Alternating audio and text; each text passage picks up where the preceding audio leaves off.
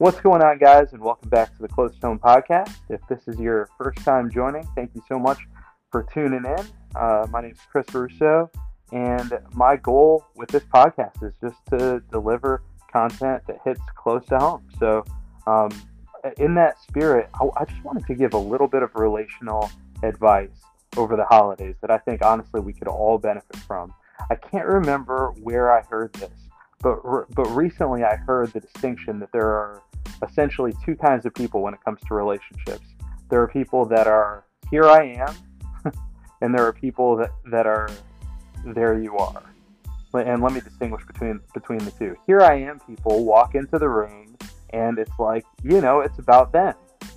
So over the holidays, they're going to show up and they're going to talk, and they may listen politely, but essentially you're there to hear them, to hear their accomplishments, what they're about, what they're into.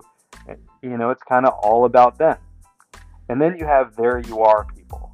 There you are people are people who walk into the room and their core posture is different. They want to know about you. They want to know how you've been, how you're doing.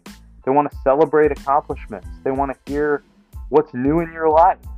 And while they're listening, they're not just waiting for their turn to talk. And I'll be honest, I don't think I think we all can oscillate, from one side to the other. My goal is to be a there you are kind of person, but sometimes I can slip into here I am, and that's not the person I want to be. And honestly, it's not the kind of person that I want to be around.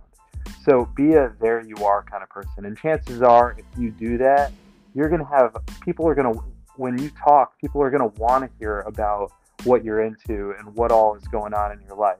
They're going to want to hear your accomplishments and that kind of stuff, because your core disposition is humble. But if you're a here I am kind of person, it's such a turn off, and most people are not going to want to.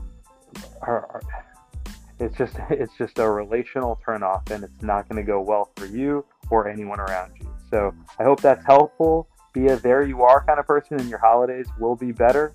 I hope you guys have a Merry Christmas, and if you haven't already, go ahead and subscribe to the podcast. It would help if you rated and reviewed it on iTunes. That would help the visibility, and we will talk.